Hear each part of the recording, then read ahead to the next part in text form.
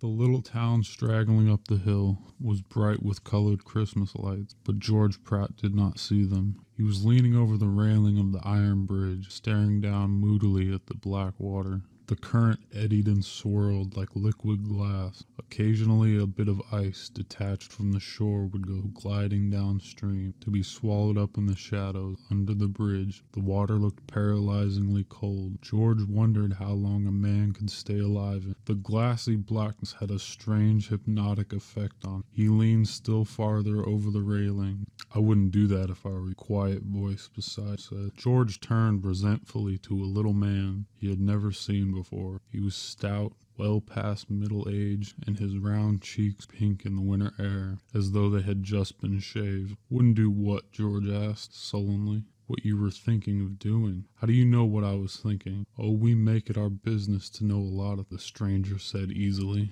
George wondered what the man's business was. He was a most unremarkable little person, the sort you would pass in a crowd and never notice, unless you saw his bright blue eyes, that is. You couldn't forget them, for they were the kindest, sharpest eyes you ever saw. Nothing else about him was noteworthy. He wore a moth-eaten old fur cap and a shabby overcoat that was stretched tightly across his paunchy belly. He was carrying a small black satchel. It wasn't a doctor's bag, too large for that, and not the right shape. It was a salesman's sample kit. George decided distastefully that the fellow was probably some sort of peddler, the kind who would go around poking his sharp little nose into other people's affairs. "Looks like snow, doesn't it?" the stranger said, glancing up appraisingly at the overcast sky. "It'll be nice to have a white Christmas. They're getting scarce these days. So are a lot of things." He turned to face George squarely. "You all right now?" "Of course I'm all right. What made you think I was?" George fell silent. Before the stranger's quiet gaze, the little man shook his head. "You know you shouldn't think of such things. And on Christmas Eve of all time, you got to consider Mary. And your mother, too." George opened his mouth to ask how the stranger could know his wife's name, but the fellow anticipated him. "Don't ask me how I know such things. It's my business to know. That's why I came along this way tonight." "Luckily I did, too." He glanced down at the dark water and shuddered. "Well, if you know so much about me," George said, "give me just one good reason why I should be alive." The little man made a queer chuckling sound. Come, it can't be that bad. You've got your job at the bank, and Mary, and the kids. You're healthy, and young, and sick of everything," George cried. "I'm stuck here in this mud hole for life, the same dull work day after day. Other men are leading exciting lives, but I'm just a small-town bank clerk that even the army didn't want. I never did anything really useful or interesting, and it looks as if I never will. I might just as well be dead. I might better be dead. Sometimes I wish I were. In fact, I wish I'd never been born." The little man stood looking at him in the growing darkness. "What was that you said?" he asked softly. "I said I wish I'd never been born," George repeated firmly. "And I mean it, too." The stranger's pink cheeks glowed with excitement. "Why, that's wonderful. You've solved everything. I was afraid you were going to give me some trouble, but now you've got the solution yourself. You'd wish you'd never been born? All right, okay. You haven't." "What do you mean?" George growled. "You haven't been born, just that. No one here knows you? You have no responsibilities, no job, no wife, no children? Why, you haven't even a mother. You couldn't have, of course. All of your troubles are over. Your wish has been granted officially." "Nuts," George snorted and turned away. The stranger ran after him and caught him by the arm. "You'd better take this with you," he said, holding out his satchel. "It'll open a lot of doors that might otherwise be slammed in your face." "What doors and whose face?" George scoffed. "I know everybody in this town, and besides, I'd like to see anybody slam a door in my face." "Yes, I know," the little man said patiently. "But take this anyway. It can't do any harm, and it may help." He opened the satchel and displayed a number of brushes. "You'd be surprised how useful these brushes can be as introduction, especially the free ones. These, I mean." He hauled out a plain little hairbrush.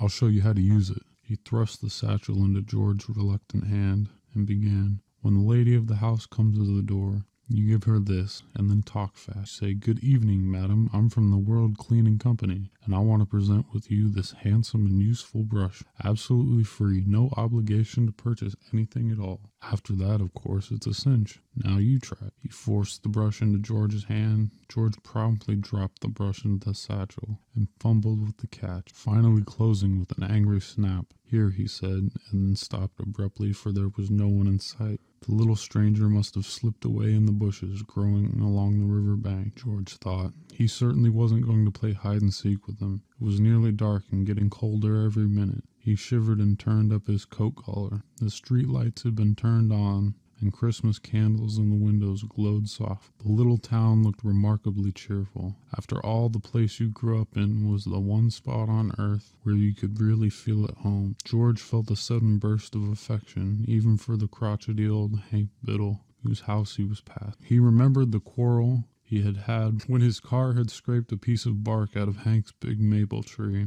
George looked up at the vast spread of leafless branches towering over him in the darkness. The tree must have been growing there since Indian time. He felt a sudden twinge of guilt for the damage he had done. He had never stopped to inspect the wound, for he was ordinarily afraid to have Hank catch him even looking at the tree. Now he stepped out boldly into the roadway to examine the huge trunk. Hank must have repaired the scar or painted it over, for there was no sign of it. George struck a match and bent down to look more closely. He straightened up with an odd sinking feeling in his stomach. There wasn't any scar. The bark was smooth and undamaged. He remembered what the little man at the bridge had said. It was all nonsense, of course, but the non-existent scar bothered. When he reached the bank, he saw there was something wrong. The building was dark, and he knew he had turned the vault light on. He noticed, too, that someone had left the window shades up. He ran around to the front, and there was a battered old sign fastened to the door. George could just make out the word, "For rent or sale.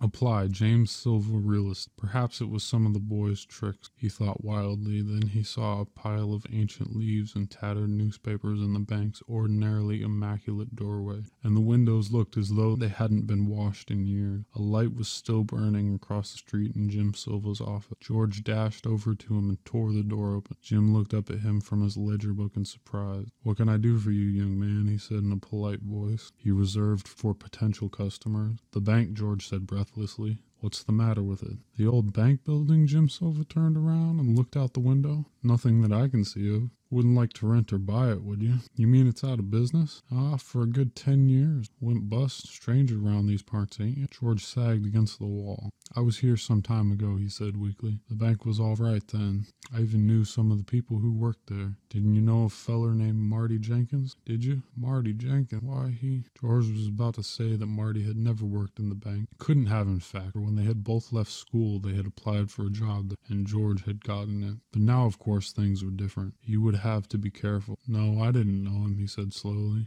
"Not really that." "Then maybe you heard how he skipped out with $50,000. That's why the bank went broke. Pretty near ruined everybody around here." Silva was looking at him sharply. "I was hoping for a minute maybe you'd know where he is. I lost plenty in that crash myself. We'd like to get our hands on Marty Jenkins. Didn't he have a brother?" "Seems to me he had a brother named Arthur." "Art?"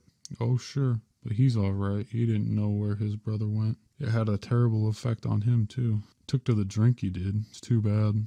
And hard on his wife. He married a nice girl."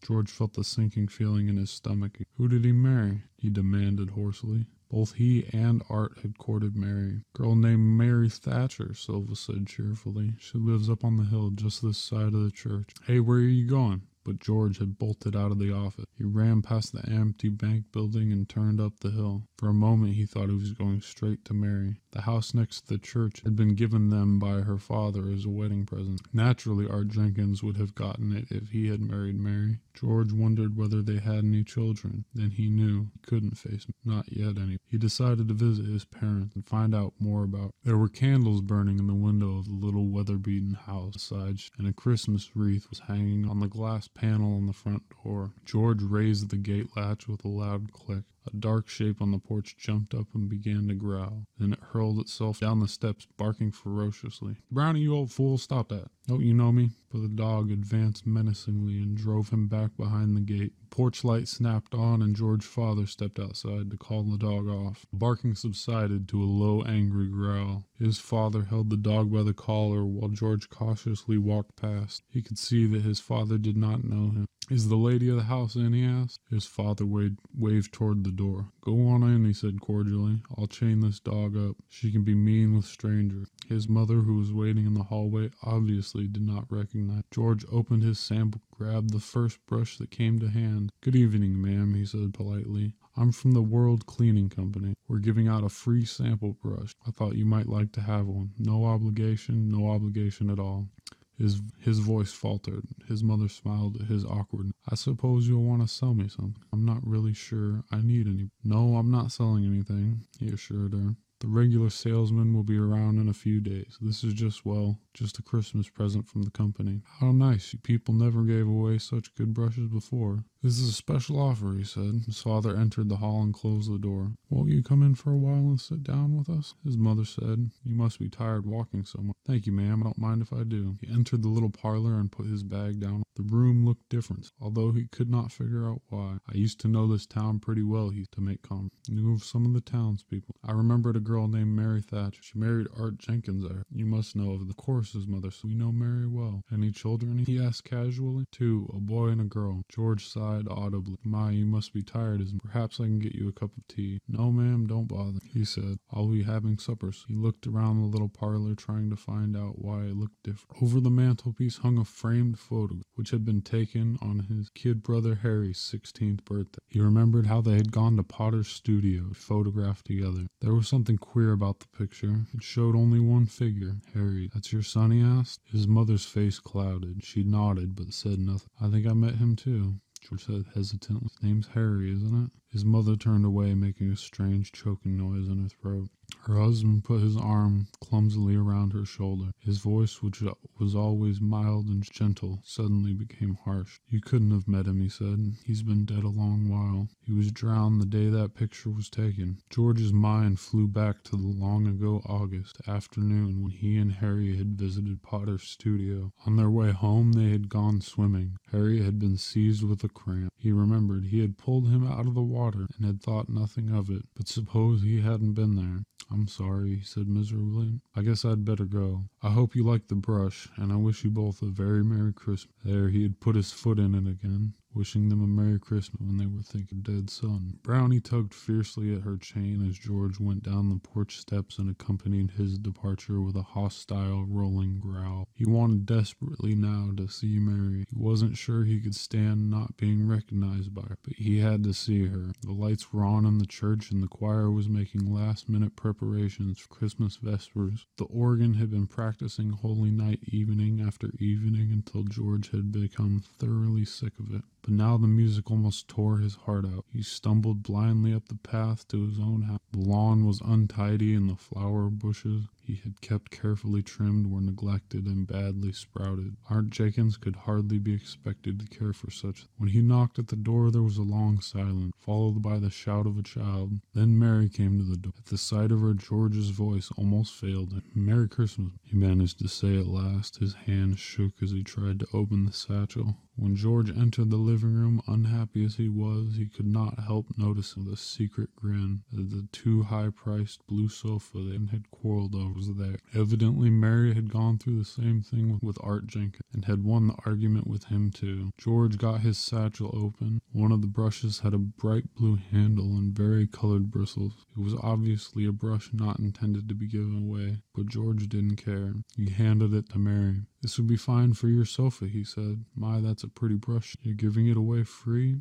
He nodded solemnly. "Special introductory offer. One way for the company to keep excess profit. Share them with its friends." She stroked the sofa gently with the brush, smoothing out the velvet nab. "It is a nice brush. Thank you." There was a sudden scream from the kitchen, and two small children rushed in. A little homely-faced girl flung herself into her mother's arms, sobbing loudly as a boy of 7 came running after her, snapping a toy pistol at her. "Mommy, she won't die," he yelled. "I shot her 100 times. She won't die." He looked looks just like Art Jenkins, George thought. Acts like him, too. The boy suddenly turns his attention to him. Who are you? He demanded belligerently. He pointed his pistol at George and pulled the trigger. You're dead, he cried. You're dead. Why don't you fall down and die? There was a heavy step on the porch. The boy looked frightened and backed away. George saw Mary glance apprehensively at the door. Art Jenkins came in. He stood for a moment in the doorway, clinging to the knob for support. His eyes were glazed and his face was very red. Who's this? He demanded thickly.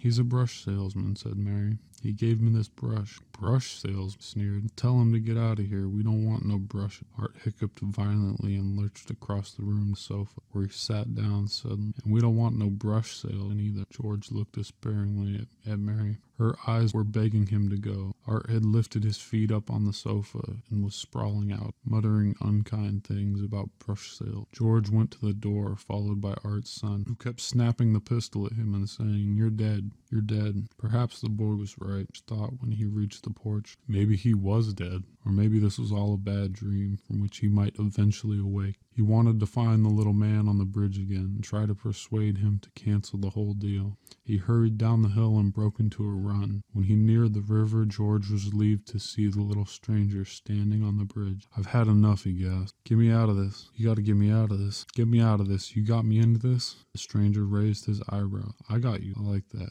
You were granted your wish. You got everything you asked for. You're the freest man on earth. You have no ties. You can go anywhere. Do anything. What more can you possibly want? Change me back, pleaded. Change me back, please. Not just for my sake, but for others too. You don't know what a mess this town is in. You don't understand. I've got to get back. They need me. I understand right enough, the stranger said slowly. I just wanted to make sure you did. You have the greatest gift of all conferred upon, the gift of life, of being a part of this world and taking part in it. Yet you denied that gift. As the stranger spoke, the church bell high up on the hill sounded, calling the townspeople to Christmas vesper. Then the downtown church bell started ringing. I've got to get back, George said desperately. You can't cut me out like this. Why, it's murder. Suicide, rather, said the stranger murmured. You brought it on yourself. However, since it's Christmas Eve, well, anyway, close your eyes and keep listening to the bell. He sank lower. Keep listening to the bell. George did as he was told. He felt a cold, wet snowdrop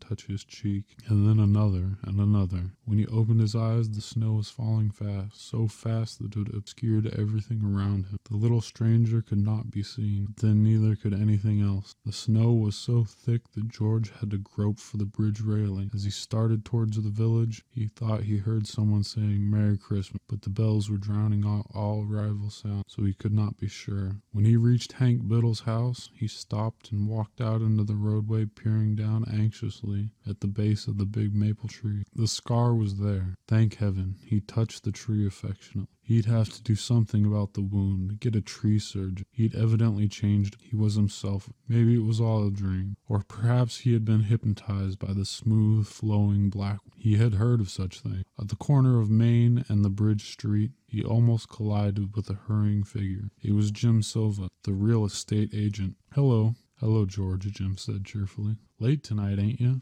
I should think you'd want to be home early on Christmas Eve. George drew a long breath. I just wanted to see if the bank is all right. I've got to make sure the vault light is on. Sure, it's on. I saw it as I went past. Let's look, huh? George said, pulling at Silva's sleeve. He wanted the assurance of a witness. He dragged the surprised real estate dealer around to the front of the bank where the light was gleaming through the falling snow. I told you it was on, Silva said, with some irritation. I had to make sure, George. Thanks, and Merry Christmas. And he was off like a streak, running up the hill. He was in a hurry to get home, but not in such a hurry that he couldn't stop for a moment at his parents' house, where he wrestled with Brownie until the friendly old bulldog waggled all over with delight. He grasped his startled brother's hand and wrung it frantically, wishing him an almost hysterical Merry Christmas. Then he dashed across the parlor to examine a certain photograph. He kissed his mother, joked with his father, and was out of the house a few seconds later, stumbling and slipping on the newly fallen snow. As he ran up the hill, the church was bright with light, and the choir and the organ were going full tilt. George flung the door to his home open and called out at the top of his voice, Mary, where are you? Mary, kids, His wife came toward him, dressed from going to church, and making gestures to silence. "I've just put the children to bed," she protested. But not another word could she get out of her mouth, for he smothered her with kisses, and then dragged her up to the children's room, where he violated every tenet of parental behavior by madly embracing his son and daughter and waking them up thoroughly. It was not until Mary got him downstairs that he began to be coherent. "I thought I'd lost you. Oh, Mary, I thought I'd lost you. What's the..."